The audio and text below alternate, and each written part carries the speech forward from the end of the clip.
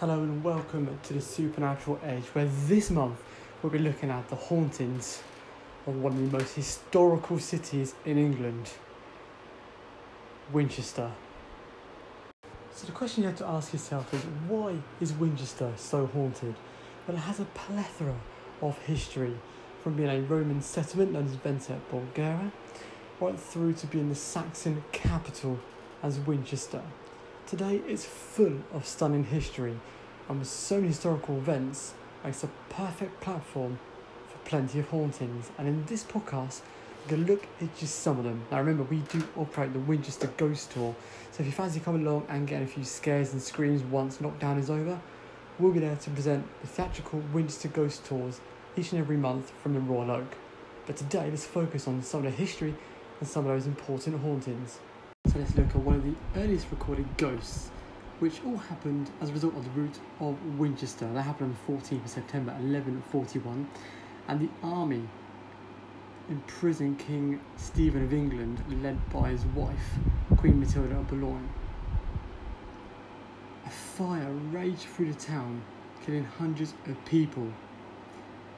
Many still claim they can smell and see and hear the scream of those who were affected by a fire, those who lost their lives because of a fire. But that's just the beginning of what Winchester has to offer with its hauntings. Let's look at Winchester Theatre Royal. Now we know it's considered good luck for a theatre to be haunted in England, and Winchester Theatre Royal is certainly no exception. Haunted by the people behind it, two brothers who fell out with each other over a plaque that was erected in the stands. They were the Simpkin brothers, and it's said that John Simpkin still haunts the theatre to this day. In fact, he sits in a particular chair in the front row, which often moves on itself, and many people have claimed that if you don't perform well, he'll give you a kick up the backside to let you know. But he's not alone in the Theatre Royal, because it's said that a lady fell from one of the balconies who worked there, an usherette, who still haunts the building today. Our next story looks at the Manor of God Begot House, still in Winchester today as a restaurant just next door to the Royal Oak, who was a gift in 1002 to Emma, daughter of Richard, Duke of Normandy, who married Ethelred the Unready. As a wedding present the Duke gave her Winchester and Exeter.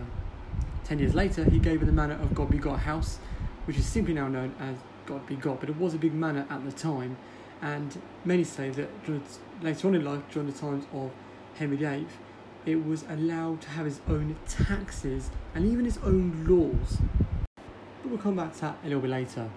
So Emma outlived both of her husbands, Ethelred, and her second husband, Canute, and that's where the controversy came in, you see, because Ethelred and Canute were far from friends. They were rivals, and when he died and she got married to Canute, her son Edward the Confessor was not happy. So when he succeeded to the throne, he took everything away from his mother Emma as a punishment.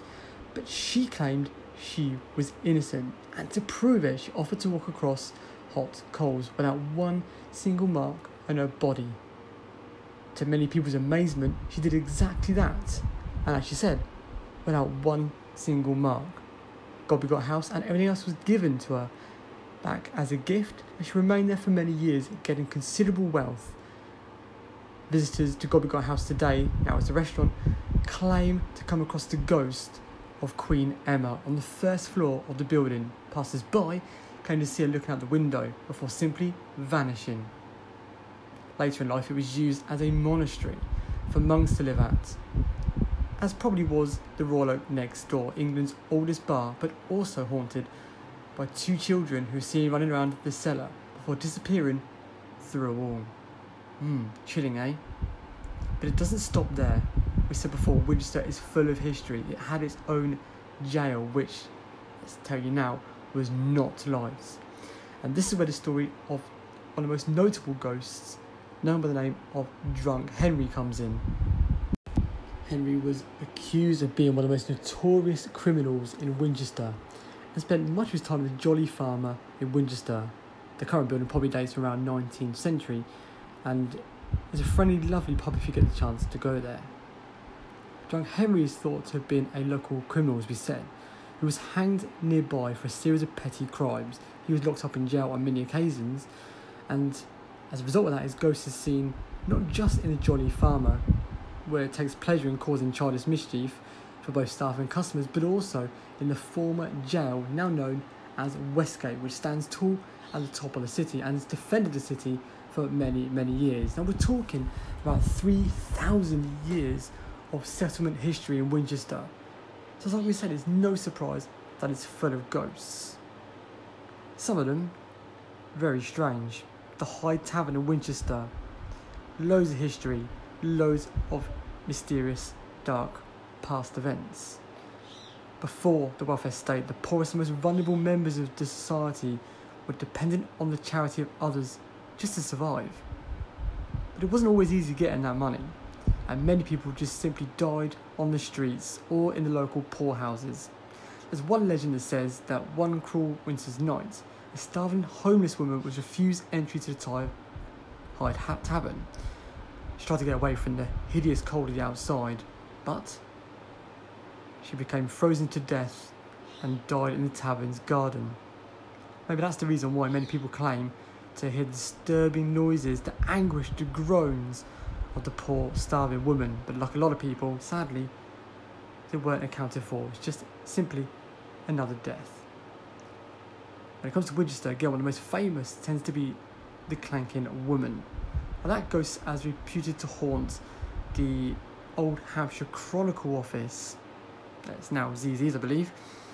There's been no sighting allegedly since 2001. That was when an employee of the Chronicle said he saw a shadowy mass appear before his eyes, float through a wall and disappear. The sound of the Clanking Woman is the sound that she makes when she manifests. Now, most different stories about this woman. The one that seems to frequent the most is one that says that she worked for the Hampshire Chronicle back in the day and to try to write a love letter to her lover. Using the press, her dress got tangled in it and she was pulled through. I guess that would explain why she still haunts today. And yes, you knew it was coming. You can't go anywhere without the ghost of King Henry VIII, the most famous and most well-known king ever in the history of England. Apparently haunts the Great Hall of Winchester, which we know he did visit to try and ease relations with the Emperor of Spain. He held a nice big banquet in the hall. That was enough to allege him to haunt it. The Great Hall itself, well known for the Round Table, has another famous ghost sighting. Former traveller, former voyager, Sir Walter Raleigh, who fell in and out of love with the Queen many times. Queen Elizabeth I we're talking about. She eventually had him put on trial. He was sentenced, dragged to London and thrown in the Tower of London. But he was given privileges and eventually released. And then put back in prison again. Now, the trial took place at the Great Hall of Winchester, and many describe seeing a man dressed, looking like Sir Walter Raleigh, wandering through the hall today. Now, it's not just places that are haunted, we're talking roads as well. Let's go back to the driverless coach ghost in Ellingham Lane. Now, believed to be a driverless phantom coach said to contain a Lady Alice Lisle, is just one of 3 locations where she haunts. We also know that she does haunt the Eclipse Inn, where she spent her final nights before being executed the following day for treason. Her ghost is still seen in the Eclipse Inn, but also seen on Ellingham Lane as well, on a journey towards Winchester. Now, despite several sightings, there haven't been any recently, but those who did experience this said they heard the sound of the carriage going past. How about the story of a man that simply vanishes in the office building along the high street? Now, 2 men sat in the room eating lunch together said they spotted a figure climbing the stairs, heading towards the top of the office. No one should have been there. So both men ran upstairs to see what it was and knew it was impossible for an intruder to get past them. When they got there, there was simply nobody there. And the strangest one seems to be a pub that's closed down now since the installation of a mini cinema, and that is the Rising Sun Public House. This story is about running blood. The landlord, or former landlord, said that the site was rumoured to be haunted, but he didn't want to give any further details, but said there was one story where blood was seen trickling down the walls of the cellar for no apparent reason. They would go down a little bit further down to the Guildhall underneath the clock, where ballerina, even aliens have been seen in Winchester as well, apparently underneath the clock by the Great Hall, by the Winchester Guildhall even. So as you can tell, there are so many hauntings in Winchester, so next time you go there, you may get more than what they bargained for. And as we said before, for all the ghost stories and so much more, you can check out Winchester Ghost Tours. We host them there each and every month, outside of lockdown of course. I've accessed a lot, so please come and join us. Until next time, have a good one.